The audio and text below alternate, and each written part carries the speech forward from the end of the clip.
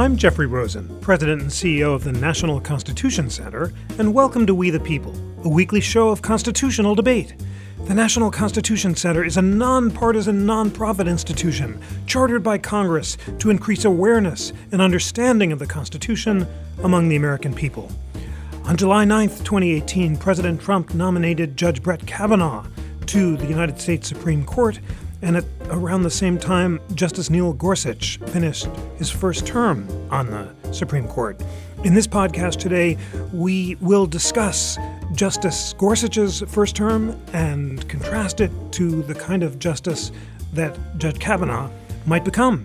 Joining us in this important conversation are two of America's leading commentators on the Supreme Court. Briahne Garad is the Chief Counsel of the Constitutional Accountability Center, and Elizabeth Slattery is a legal fellow at the Heritage Foundation. Briahne, Elizabeth, thank you so much for joining. Thanks for having me.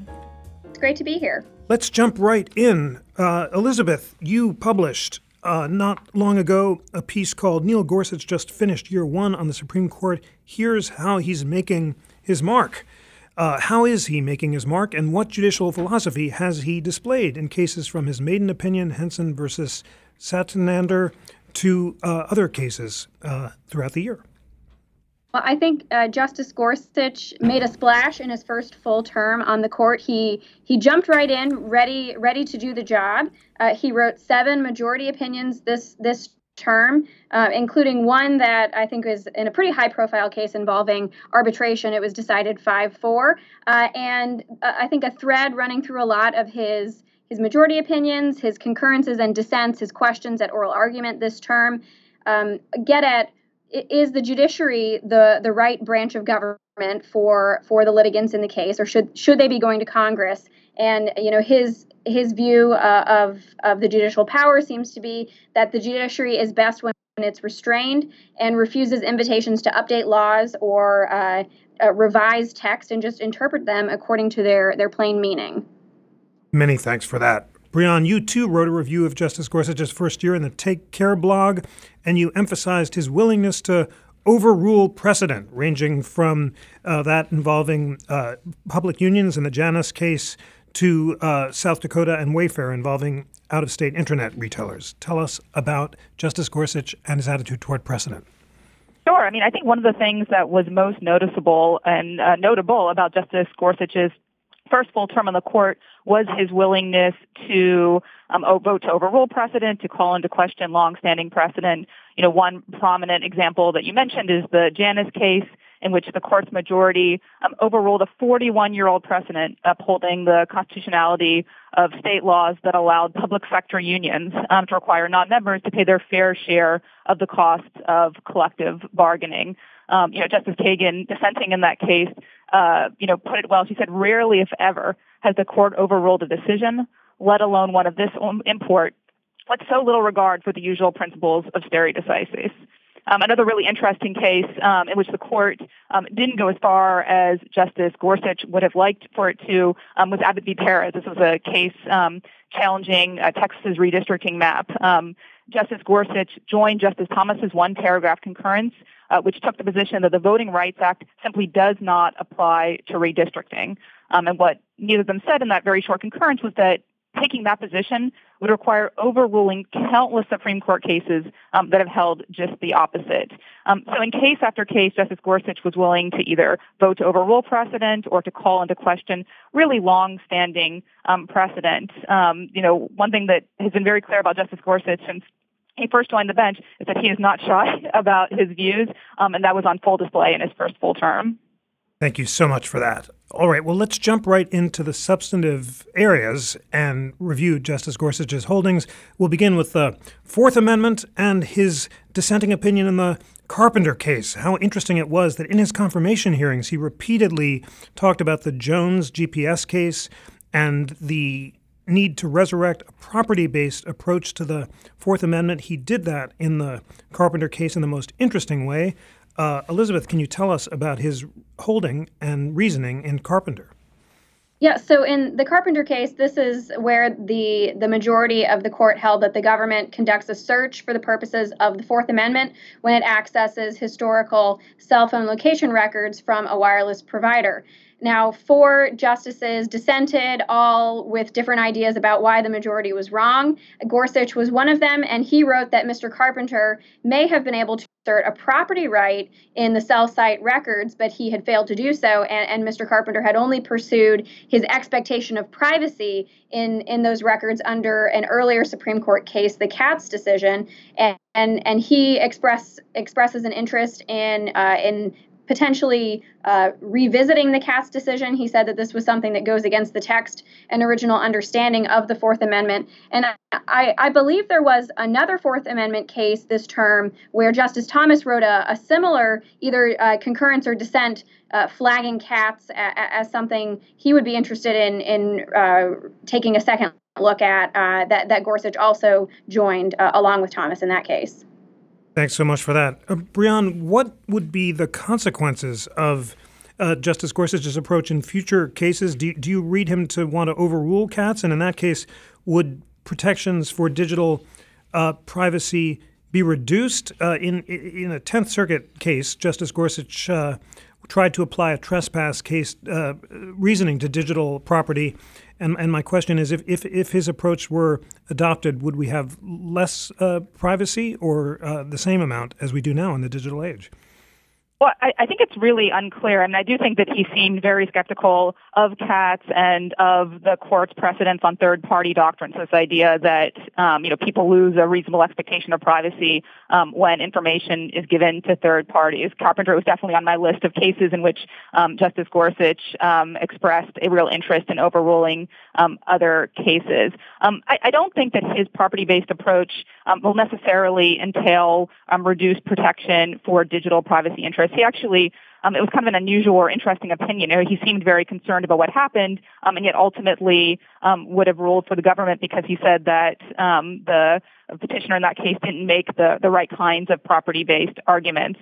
So I think what exactly that will mean for Fourth Amendment protection very much remains to be seen, and it'll be interesting to see whether he can bring others on the court over to his view. The Fourth Amendment is obviously a really interesting area because it's one in which we also see the Chief Justice casting votes often with the more liberal members of the court, as he did in Carpenter. And he, too, has expressed a real concern for the really sweeping and significant ramifications that follow from our digital devices and how much they open us up to surveillance and reduced privacy. Many thanks for that. Well, let us turn next to the question of separation of powers and federalism. One of the big points that came up in Justice Gorsuch's confirmation hearings was his skepticism of so-called Chevron deference, that is, the decision of judges to defer to the reasonable interpretations of administrative agencies. And in a case called Wisconsin Central versus United States, Justice Gorsuch wrote a majority opinion which touched on the question of Chevron deference. It's a complicated issue, but Elizabeth, what can we learn about Justice Gorsuch's views about Chevron and the administrative state from Wisconsin Central and other cases this term? Sure. So I think it was certainly a concurrence that then Judge Gorsuch wrote on the 10th Circuit in this area, dealing with his skepticism for Chevron deference, that really sort of brought him to national prominence. It was shortly after that President Trump, then candidate Trump, added him to his list of potential Supreme Court nominees. So we know that he's very skeptical about these agency deference doctrines. He joined with Justice Thomas in a dissent from denial of cert in a case that that squarely presented the court with an opportunity to overrule Seminole Rock or Auer deference, which is a deference doctrine that courts afford Chevron-like deference to an agency's interpretation of their own regulations rather than their interpretation of the statutes that they're charged with administering. And so I think that this is an area to watch, and I thought that it was very illuminating that at the end of the term, Justice Kennedy wrote a concurring opinion where he said, kind of flagging the issue that he was starting to grow skeptical of these agency deference doctrines as well. It seemed like not something you would kind of drop out there right before you're about to retire, but maybe it was the influence of his former clerk working with him for over a year. Maybe that influence was brought on by Justice Gorsuch. Interesting. Thank you for flagging Justice Kennedy's concurring opinion in the Pereira versus Sessions case. For listeners who want to check it out, Justice Kennedy said this analysis suggests an abdication of the judiciary's proper role in interpreting federal statutes. Brianne, what do you make of Justice Gorsuch's, what may be the opening shot in a campaign against Chevron deference, and what else can we learn about his views on federalism in cases like Ardis versus District of Columbia, where he said that it may be only a small statute we are interpreting, but the result the court reaches today represents no small intrusion on traditional state functions? Yeah, so I mean, Chevron is definitely an area to watch, Elizabeth, and I totally agree on that. As she noted, this is an area that Justice Gorsuch has been interested in for a long time, going back to his time on the 10th Circuit, and something that, as I'm sure we'll talk about later on the podcast, Judge Kavanaugh is also very interested in as well. And the future of Chevron deference is incredibly important. It sounds very arcane and wonky, but whether courts defer to expert administrative agencies when they regulate is critically important to the ability of the federal government to enact all kinds of regulations that affect Americans in their daily lives, whether we have clean air to breathe and water to drink, whether and how our employers, our work sites are regulated, whether there are consumer protections. Federal agencies enact regulations on all of these areas and many more. And so the extent to which courts defer to their reasonable interpretation of statutes is just incredibly important. And, what I think we saw this year in Justice Gorsuch's first full term on the court, in his opinion about Chevron and in his votes in cases across a wide range of issues, is his general hostility to this sort of regulation and his pro-corporate tilt. In 10 different cases, the Chamber of Commerce filed a amicus brief in support of business interest, and in 90% of those cases, Justice Gorsuch voted with the Chamber, making it more difficult for individuals to go into court, affecting the law in really significant ways. Thank you for that. Let us turn to the First Amendment. There were many important First Amendment cases, ranging from the Janus Union case to the Masterpiece Cake religion and free speech case. Justice Gorsuch wrote separately in Masterpiece Cake. What can we tell about his views on the religion and free speech clauses from that separate concurrence? And what else do we learn about his First Amendment views? Elizabeth? Yeah, so in the Masterpiece decision, he wrote a separate concurrence, and if I recall, his concurrence focused on how the state Civil Rights Commission had treated a few other similar sorts of cases where there were individuals coming into bakeries who wanted bakers to make, cakes with religious messages, and how those individuals were treated when they were brought before the state Civil Rights Commission. But I think I think that was kind of a decision where the court didn't decide all that much. They left for another day the real heart of the issue, the underlying conflict between state anti-discrimination laws and individuals who have a religious objection to being required to put their artistic talents towards celebrating a same-sex wedding. So I think that's an issue we're likely to see return to the court in the next few years, if I had to guess. Thanks for that. Brianne, Chief Justice Roberts worked out a rather exquisitely technical resolution to the Masterpiece Cake case, but Justice Gorsuch reached out to express his own views about religious discrimination. What did we learn from them? How did they go further than Chief Justice Roberts, and are they different than Justice Scalia or Thomas or the other conservative justices?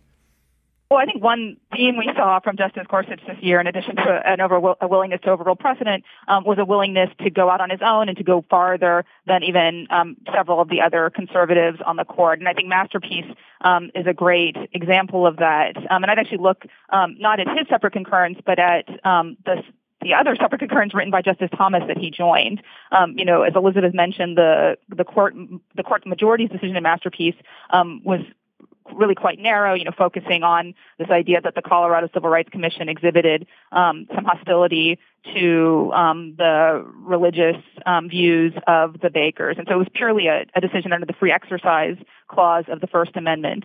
But Justice Thomas and Justice Gorsuch would have gone much farther and decided the case under the free speech clause of the First Amendment, in a decision that I think really is at odds with very well settled First Amendment case law. I mean, the First Amendment it's never been understood to give commercial businesses the right to violate generally applicable public accommodation laws, like the one at issue in Masterpiece.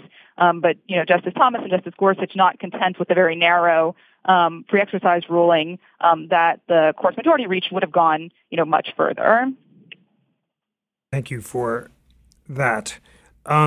Let's turn to one of Justice Gorsuch's most important majority opinions in the Epic Systems case. He refused to engage the policy debate about whether employers should be allowed to force workers to forego their rights to collective bargaining. He said the policy may be debatable, but the law is clear. Justice Ginsburg, by contrast, addressed the policy issue and turned to legislative history and current empirical evidence to argue the decision would lead to the underenforcement of federal and state statutes designed to advance the well-being of vulnerable workers. Elizabeth, what can we learn about Justice Gorsuch, both from the holding and also his method of statutory analysis in the Epic Systems case? Yeah, so I thought it was interesting that he ended up writing the majority opinion in this case that I think the average American probably didn't hear about or may not care that much about, that, but that was very closely watched by the Supreme Court bar. So this was the case, of course, where involving class action suits brought by employees challenging who had said their employers failed to provide adequate overtime pay, and the thrust of the issue was whether the employees could pursue a class action or collective litigation against an employer when they had a contract in place providing for individualized arbitration. So the court held that the Federal Arbitration Act requires arbitration agreements providing for these individualized proceedings, that these contracts must be enforced. And Gorsuch went back and looked at this 1925 Act, the Federal Arbitration Act, and explained that Congress had specifically directed courts to respect and enforce the parties' chosen arbitration procedures, and then that a later law, the National Labor Relations Act from 10 years later, passed in 1935, the employees in the case had argued that the NLRA had changed the way the Arbitration Act applied, but Gorsuch wrote in his majority opinion that there wasn't a hint at the time that the NLRA was supposed to displace the Arbitration Act, and it didn't meet the standard of the court's precedents. And as you mentioned, Justice Ginsburg dissented, and she said, the majority was trying to go back to the Lochner era of overriding legislative policy judgments and trying to resurrect these so-called yellow dog contracts where employees would agree, not to join a union as a condition of employment. And Justice Gorsuch, wasn't really willing to entertain these claims. And, he said, look, that is a policy debate that should be had in the legislative branch. And the text is clear here, and we have to enforce the arbitration agreement, whether or not we may think it's wise or good. Thanks so much for that. Brianne, was Justice Gorsuch's analysis different than Justice Scalia's would have been? And is there anything distinctive about his approach to statutory analysis we learned from this important case?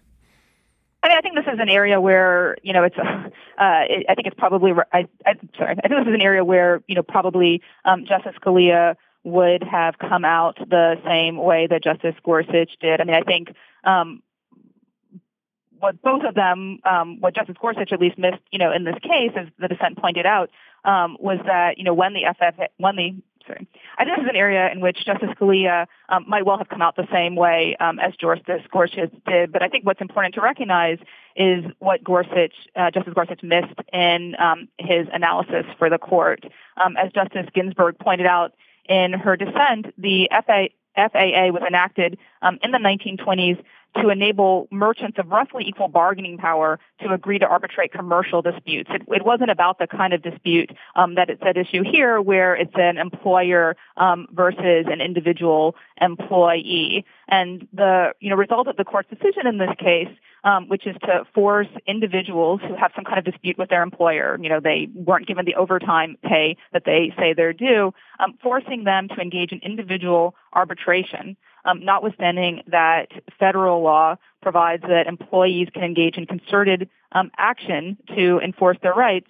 The result of that's going to be, as Justice Ginsburg noted in her dissent, the under-enforcement of federal and state statutes designed to advance the well-being of vulnerable workers. So, this is a case that may not have gotten as much attention as it should, because it's just incredibly important. Thank you for that. Let's turn to some cases where Justice Gorsuch diverged from the rest of the court or from his conservative colleagues. One was the Sveen versus Mellon case. It was an 8-1. Justice Gorsuch was the only dissenter. The question was whether there should be retroactive application of Minnesota's revocation on divorce statute, or whether that violates the Constitution's contracts clause. And Justice Gorsuch acknowledged the judicial power to declare a law unconstitutional should never be lightly invoked. But in this case, he said the court should have done that because the framers were absolute when they drafted the contracts clause. If a law contract creates any impairment to a contract, it violates the clause, no exception. Elizabeth, what do you make of this lonely dissent and what it says about Justice Gorsuch's willingness to strike down laws? Yeah, it certainly was a lonely dissent. Even his otherwise good friend, Justice Thomas, didn't seem to go along with him in this case. So he showed a willingness to go back to looking at the history of constitutional provisions, and he argued that this retroactive application of this revocation upon divorce law was inconsistent with the history of the Contracts Clause, and he said that the founders took the view that treating existing contracts as inviolable would benefit society by ensuring that all persons could count on the ability to enforce promises lawfully made to them, even if their agreements later proved unpopular with some passing majority. So it certainly was a kind of a bold dissent, but it shows that he has strong views of the law and he's not afraid to express them. Indeed, and Brianne, how in that sense would you contrast Justice Gorsuch to Justice Thomas, who also has strong views, is not afraid to express them, and is willing to overturn precedent, and yet in this case they reached a different result on originalist grounds? How would you compare the two?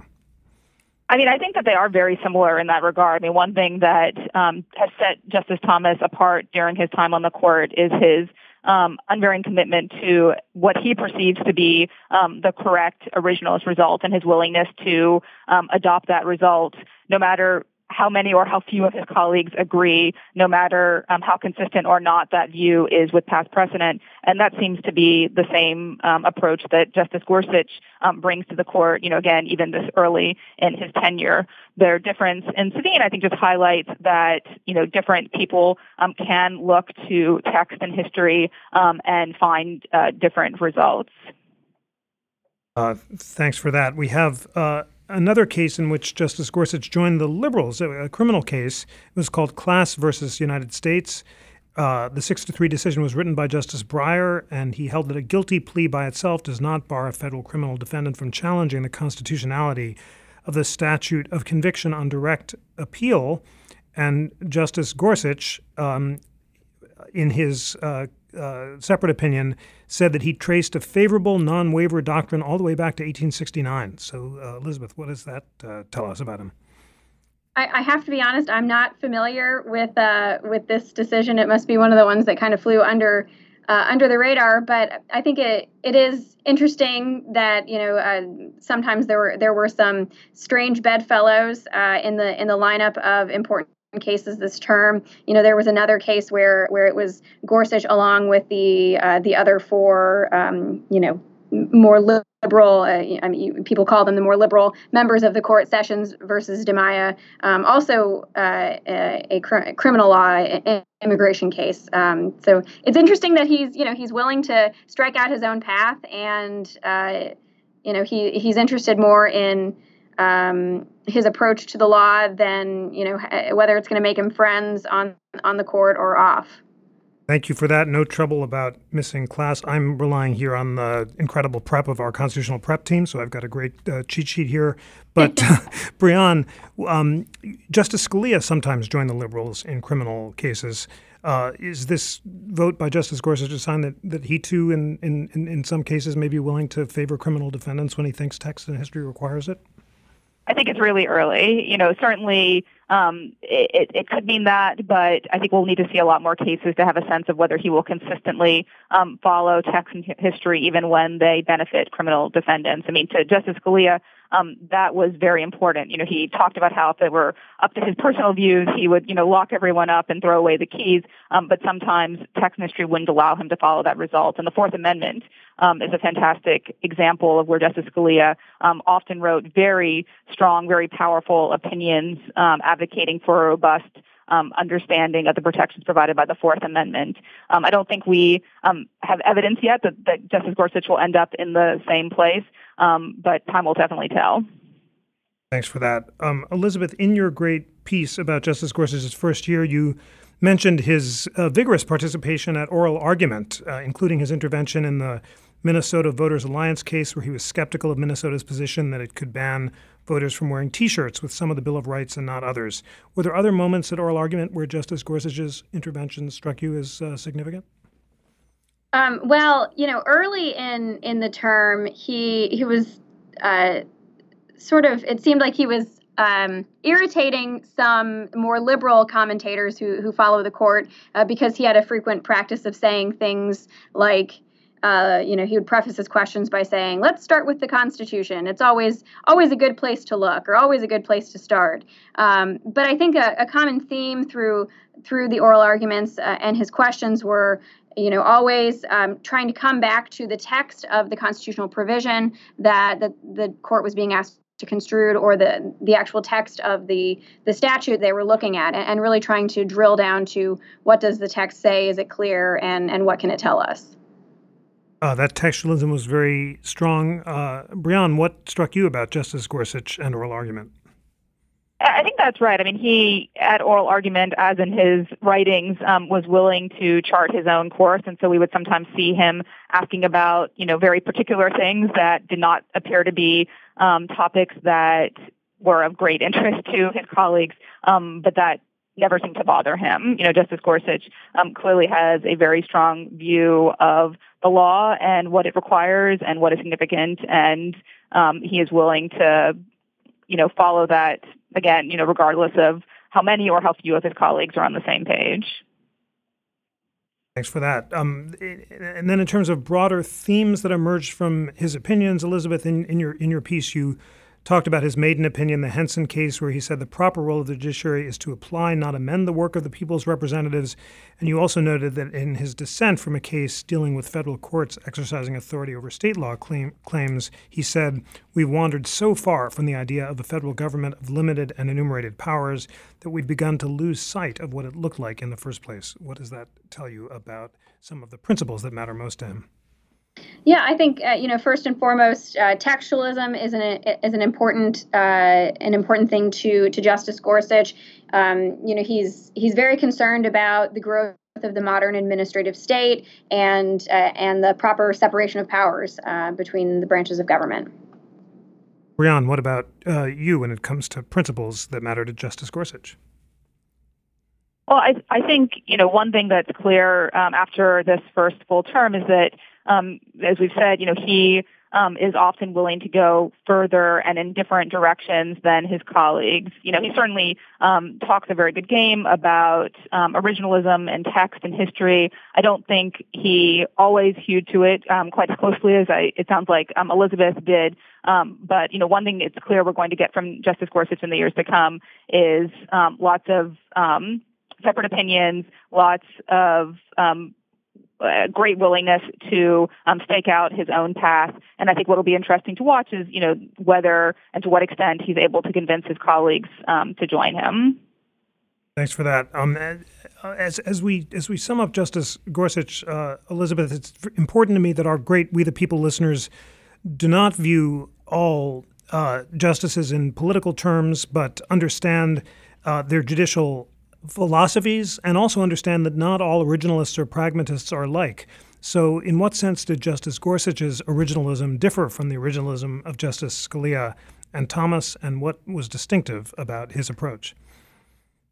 Well, I think the revocation upon divorce statute, that case that we mentioned, as I think Brianne said, Justice Thomas did not see it the same way as Justice Gorsuch, and looking at the same history of the Contracts Clause.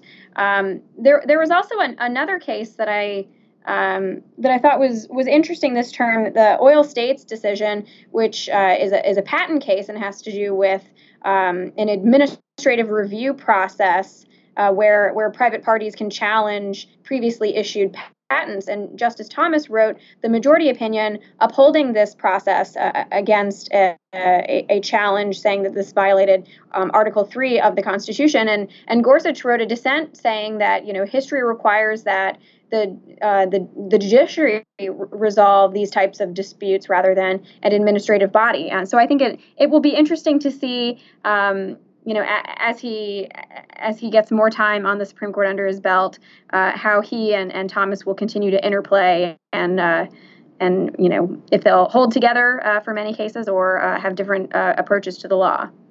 Thanks for that. Brianne, the Constitutional Accountability Center is a wonderful organization that takes text and history seriously and argues that it sometimes leads to liberal rather than conservative results.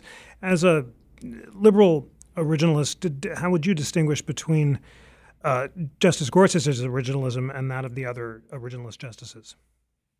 Well, I think, a lot remains to be seen. As Elizabeth mentioned, we obviously saw, numerous cases this year in which Justice Gorsuch and Justice Thomas weren't together, even as there were many, many cases in which they were.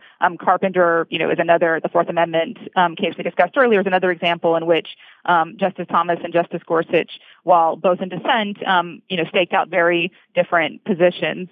Obviously, as you mentioned, we at the Constitutional Accountability Center believe very strongly in the text and history and values of the Constitution and the entire Constitution. So both the original text and the amendments that have reshaped it and redefined it over the course of our country's history. We think that Justice Gorsuch, this year often reached results that were at odds with that text and history and values of the entire Constitution. But we will, look forward to the years ahead and continuing to see how he defines himself on the court.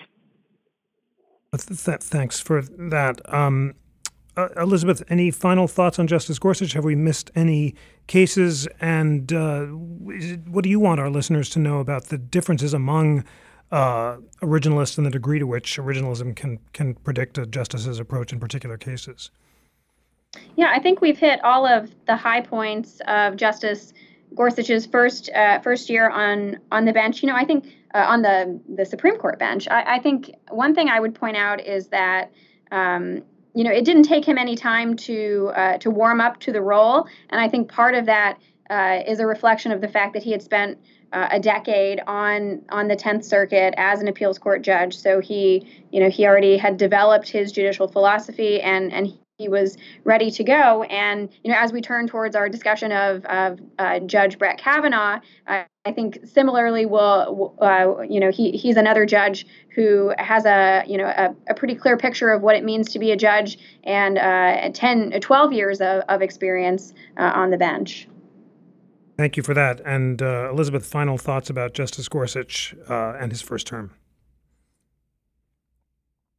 Sorry. Forgive me for that. Sorry, I'll ask it again. Thanks so much for that. Brianne, final thoughts about Justice Gorsuch and his first term.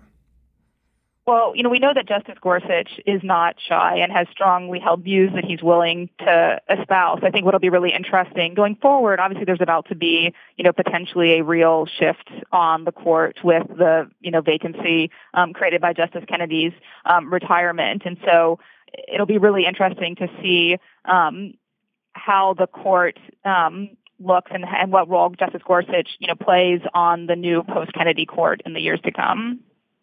Indeed. And that leads us to the second of our extremely important topics today, and that is the judicial philosophy of Judge Brett Kavanaugh. When President Trump nominated him, Judge Kavanaugh declared, "My judicial philosophy is straightforward. A judge must interpret statutes as written, and a judge must interpret the Constitution as written, informed by history and tradition and precedent." It's striking that Judge Kavanaugh did not call himself an originalist, and his opinions on the appellate court suggest less use of originalist analysis than Justice Thomas or Justice Gorsuch. So, Elizabeth, as you broadly look at Judge Kavanaugh's judicial philosophy, how would you characterize it? Well, I think some judges are averse to labels, and they would rather you just look at their record, look at their how they approach cases, and so that may be part of the reason that Judge Kavanaugh doesn't call himself an originalist. But I think looking at his record. 12 years of service on the D.C. Circuit, often called the stepping stone to the Supreme Court. And I think you see that he takes very seriously the idea that judges are not supposed to update, revise, or rework statutory text because they think it would work better a different way, or because they think what the people's representatives have chosen to do is not wise, and that he's written and he said many times that the text of the law is the law, and he tries to interpret the text in cases before him, according to their text and in light of their history. Thank you so much for that. Elizabeth, one of our goals on We the People is to help inspire our listeners to learn about the methodologies of constitutional interpretation.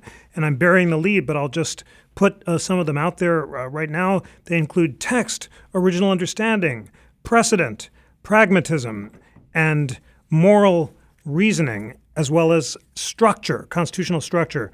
Would it be fair to say that Judge Kavanaugh focuses more on structural analysis than on originalist analysis, and what does that mean in practice? Yeah, I think he's very interested in the structural separation of powers, and I think we see a lot of that in his decisions on the D.C. Circuit. I think a big contributing factor to his interest in separation of powers is the fact that he serves on a court that hears a very healthy docket of cases involving administrative agencies. So he's had a lot of time to think deeply about what the separation of powers means and how it protects individual liberties for all Americans. Thanks for that. So, Elizabeth, here I'm going to go into law professor mode again and repeat the methods of constitutional interpretation. Text, original understanding, precedent, pragmatism, moral reasoning, and structure. Do you agree that Judge Kavanaugh focuses more on structural questions like separation of powers than the original understanding of the framers? And since the framers cared about the separation of powers, what difference does that make in practice? I think that's right, that a lot of his opinions on the D.C. Circuit have focused on the structure, how that compares to what the founders intended. I mean, I don't think the founders would have envisioned the modern administrative state that we have today, and the scope of activities that our federal government today regulates. So it can be hard to imagine what they would have to say about that. Do you think, Brian, that the differences between the methodologies are significant? In other words, there would be a difference between a structuralist Judge Kavanaugh and an originalist Justice Gorsuch, or is the difference overstated? I mean, I think it varies a little bit from case to case. I mean, I think there will certainly be differences in the ways they think about and reason about the questions, but there may or may not be actual practical differences in terms of the outcome. I mean, one thing that we've seen from Justice Gorsuch and we've also seen from Judge Kavanaugh is a real skepticism, as Elizabeth alluded to, of the administrative state, of regulation by administrative agencies, as evidenced by their hostility to the Chevron doctrine. One of Judge Kavanaugh's most notable opinions on the D.C. Circuit was his decision in this case, PHH v. CFPB, about the constitutionality of the leadership structure of the Consumer Financial Protection Bureau. And interestingly, there he, wrote an opinion relying on his views of the structure of the Constitution and what they required, holding that the CFPB's leadership structure was unconstitutional.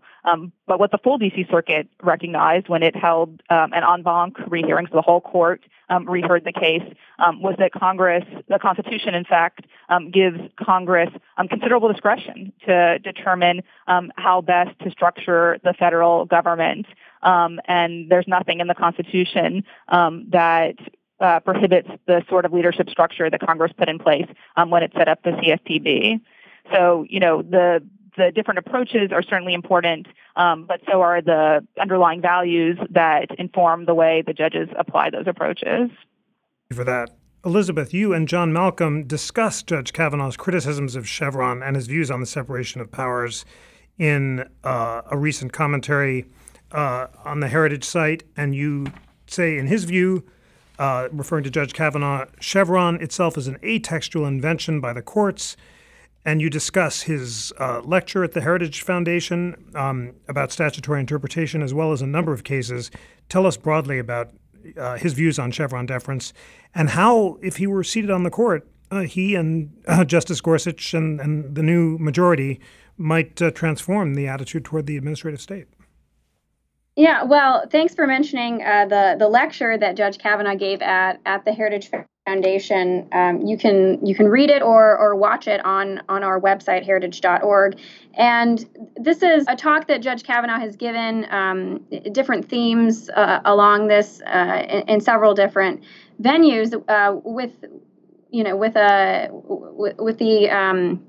sort of looking at the issue of courts, construing an agency action where the agency comes and says we have what we're doing is a reasonable interpretation of our statutory mandate from Congress, and then it really boils down to is the statutory text ambiguous, and this is the thing that Judge Kavanaugh has written and talked about a lot, is that this ambiguity in the law really depends a lot on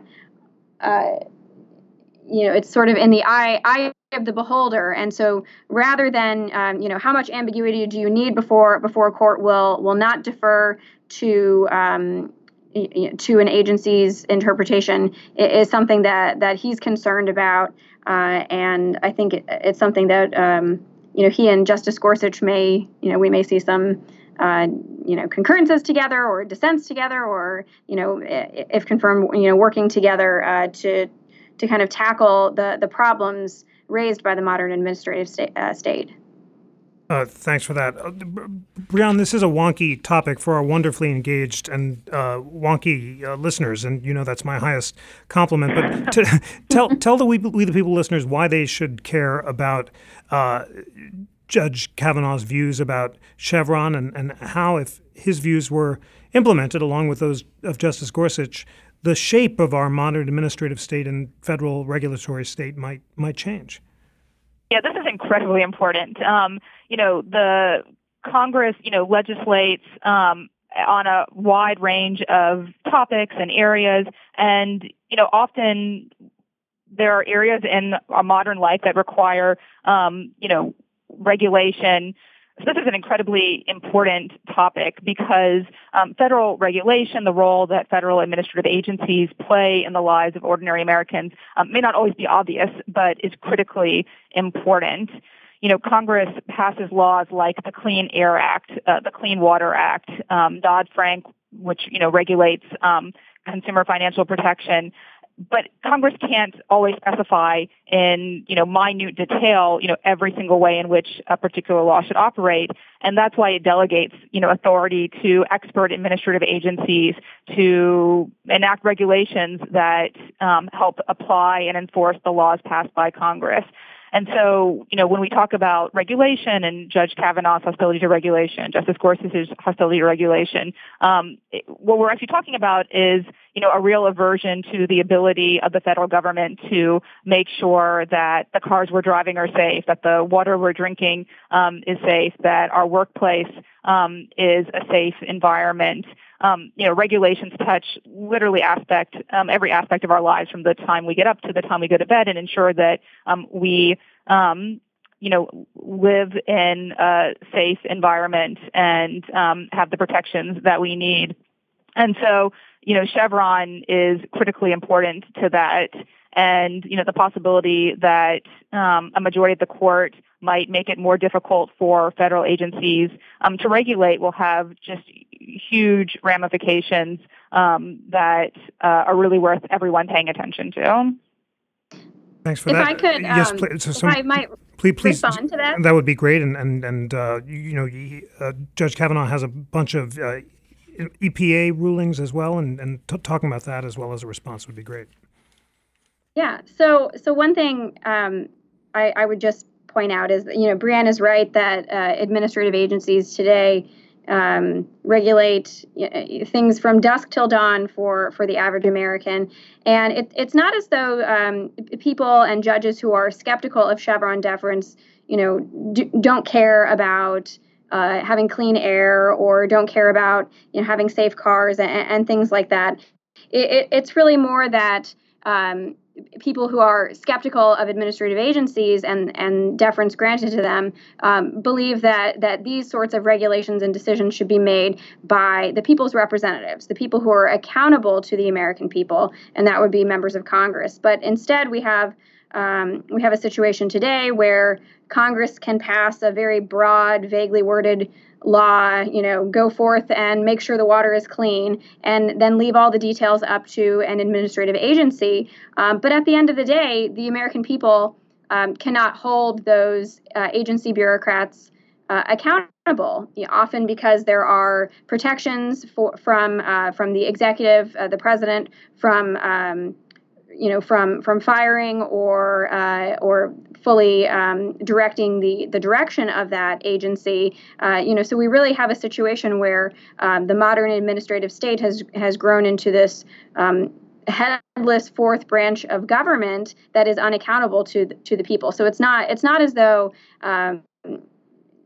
Judge Kavanaugh or others who are skeptical of Chevron deference don't care about the underlying policy objectives. Their issue is with the structural protections of the Constitution that are there to ensure everyone's individual liberty. Thank you for that. Brianne, if we might turn to some of the other areas where we can contrast Judge Gorsuch and Judge Kavanaugh, let's turn to the Fourth Amendment. Judge Kavanaugh dissented on the D.C. Circuit from the United States and Jones Global Positioning System case. That was the case where Judge Douglas Ginsburg wrote an opinion saying that the government could not track a suspect for a month without a warrant using a GPS device. Judge Kavanaugh dissented, and Judge Ginsburg's opinion was unanimously affirmed by the Supreme Court, although the justices used different reasoning. So what does that say about Judge Kavanaugh in Fourth Amendment cases, and is he likely to be more or less libertarian than Justice Gorsuch?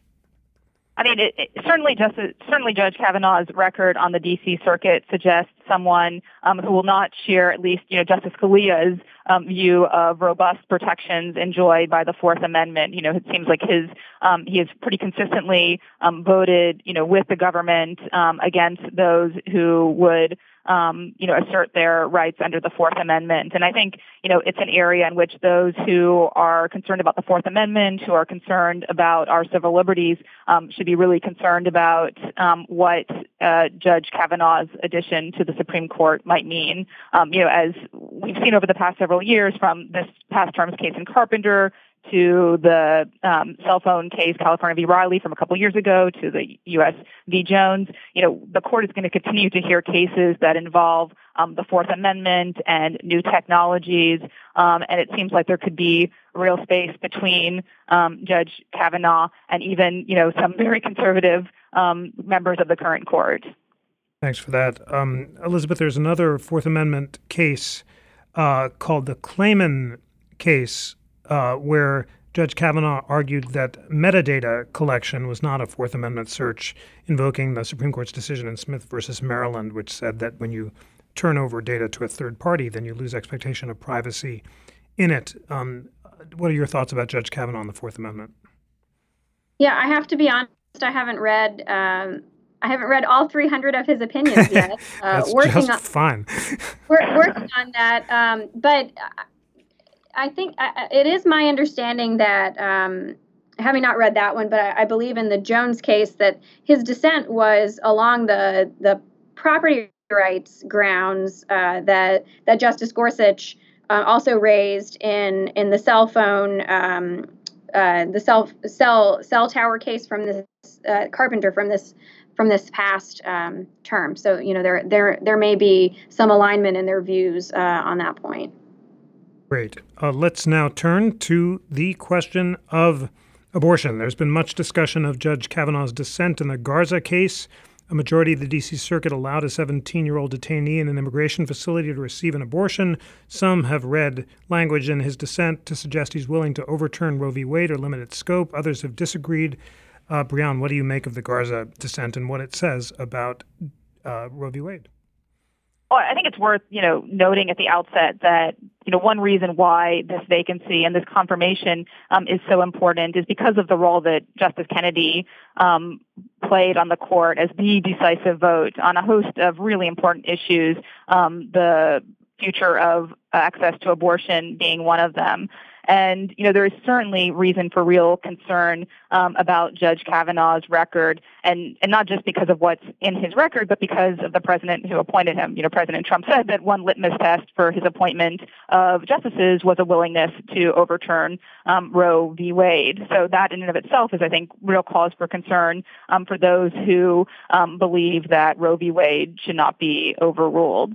Add to that Judge Kavanaugh's opinion in Garza, add to that his statements lauding Chief Justice Rehnquist's dissent in Roe v. Wade, and his statements that suggest a willingness to overrule precedent, add to that, other statements he's made which suggest that he would not necessarily feel himself confined by Roe v. Wade as precedent, and there's real concern about the future of abortion in this country. Thanks for that, Elizabeth. This is obviously a $60,000 question of the hearings. Very hard to predict. Some have argued, as Brianne just did, that Judge Kavanaugh's statements praising Chief Justice Rehnquist's dissent in Roe suggests he would overturn it.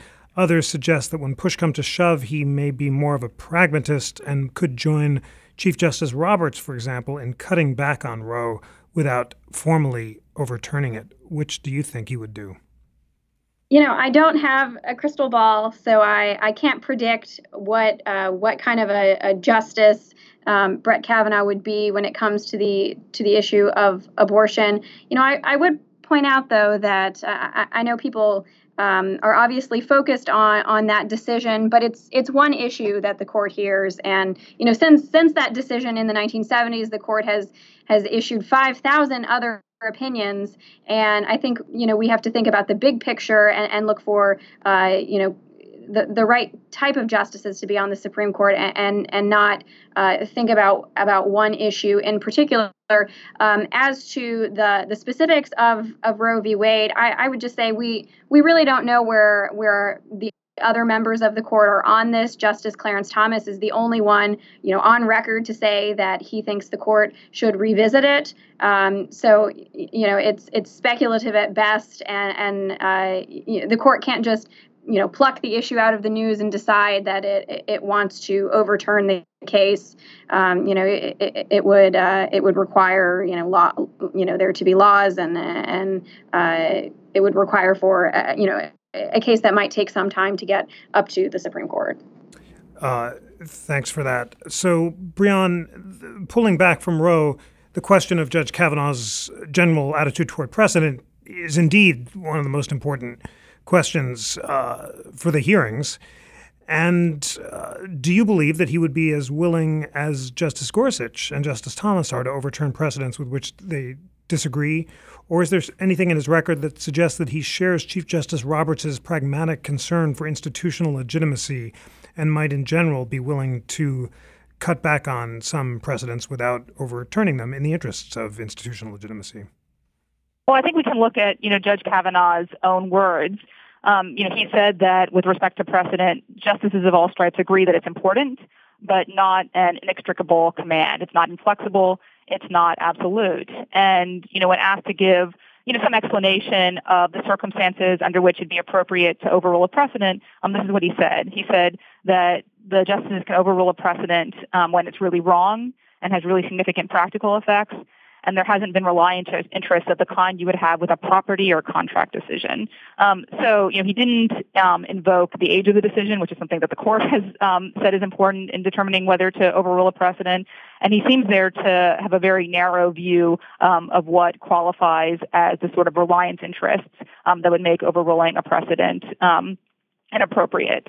So, for anyone who is concerned about the future of abortion access in this country, that is hardly, I think, an expression of commitment to always upholding precedent. And just to follow up really quickly on what Elizabeth said, I do think we have a very good sense of where other justices on the court are on the abortion issue. And, one place to look is the court's decision just a couple years ago in Hall Women's Health, in which it was a 5-4 decision. Justice Kennedy, of course, applying that critical fifth vote.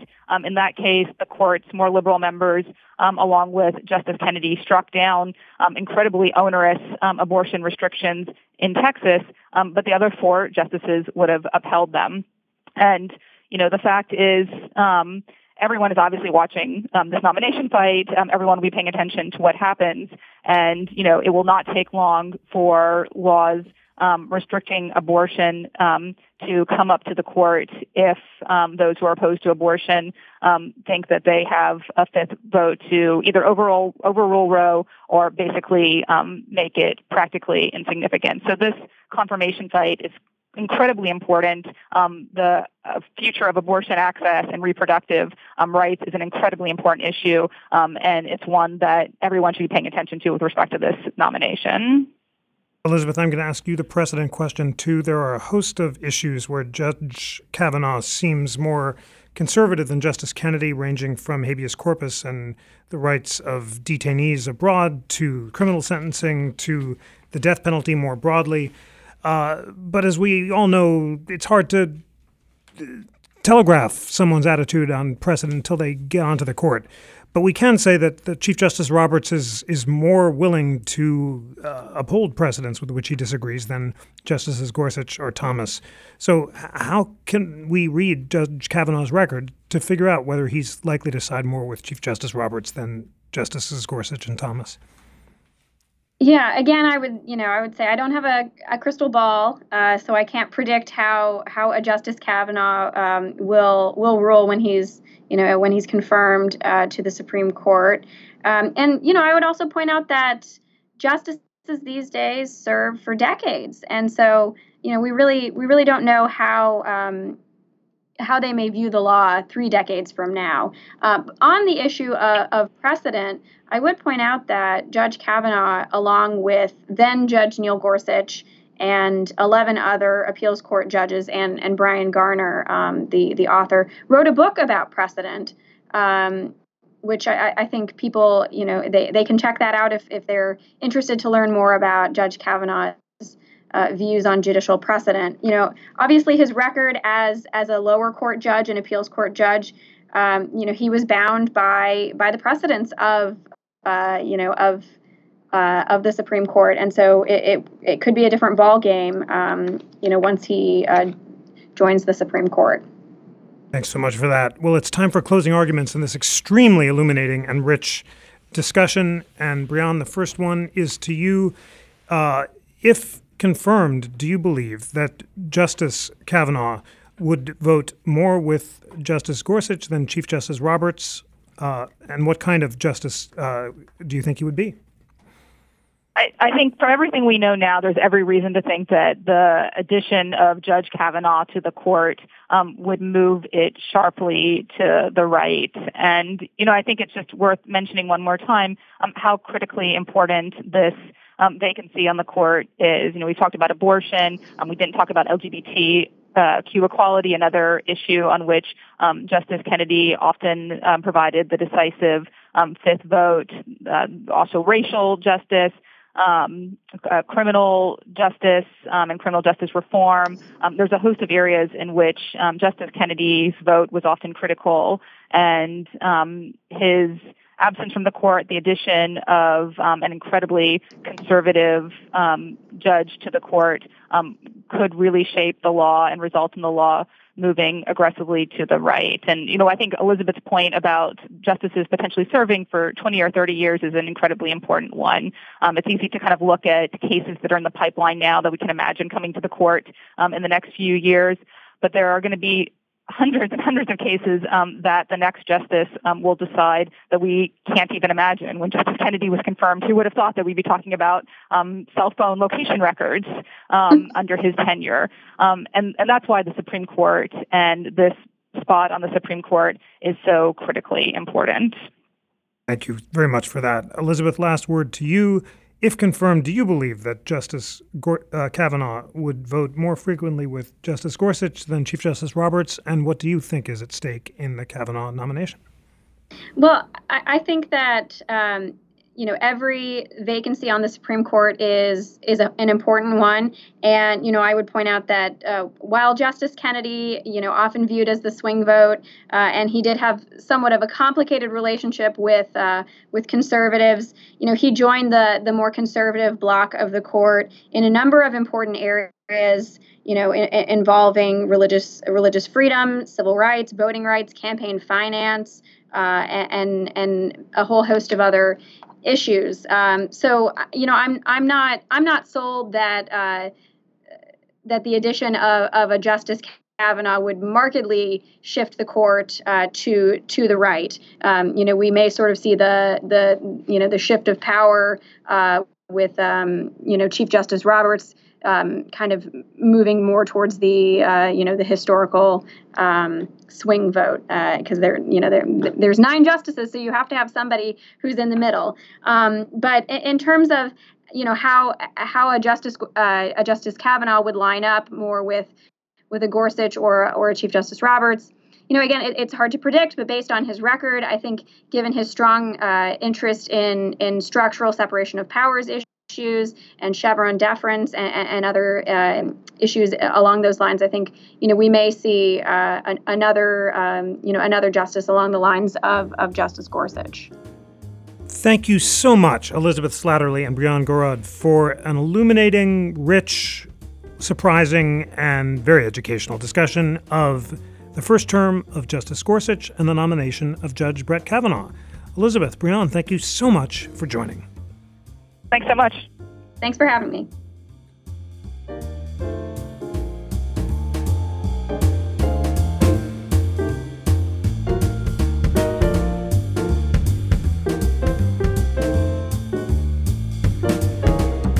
Today's show was engineered by Greg Scheckler and produced by Madison Poulter and Ugana Etze. Research was provided by Lana Ulrich and the Constitutional Content Team of the National Constitution Center. And that reminds me to emphasize to you, dear We the People listeners, that the National Constitution Center is a private nonprofit. We rely on the generosity, passion, engagement, wonky emails, and all-around love of constitutional learning of people like you across the country who are inspired by our nonpartisan mission of constitutional education and debate. Please consider becoming a member to support our work, including this podcast. Visit constitutioncenter.org/membership to learn more. On behalf of the National Constitution Center, I'm Jeffrey Rosen.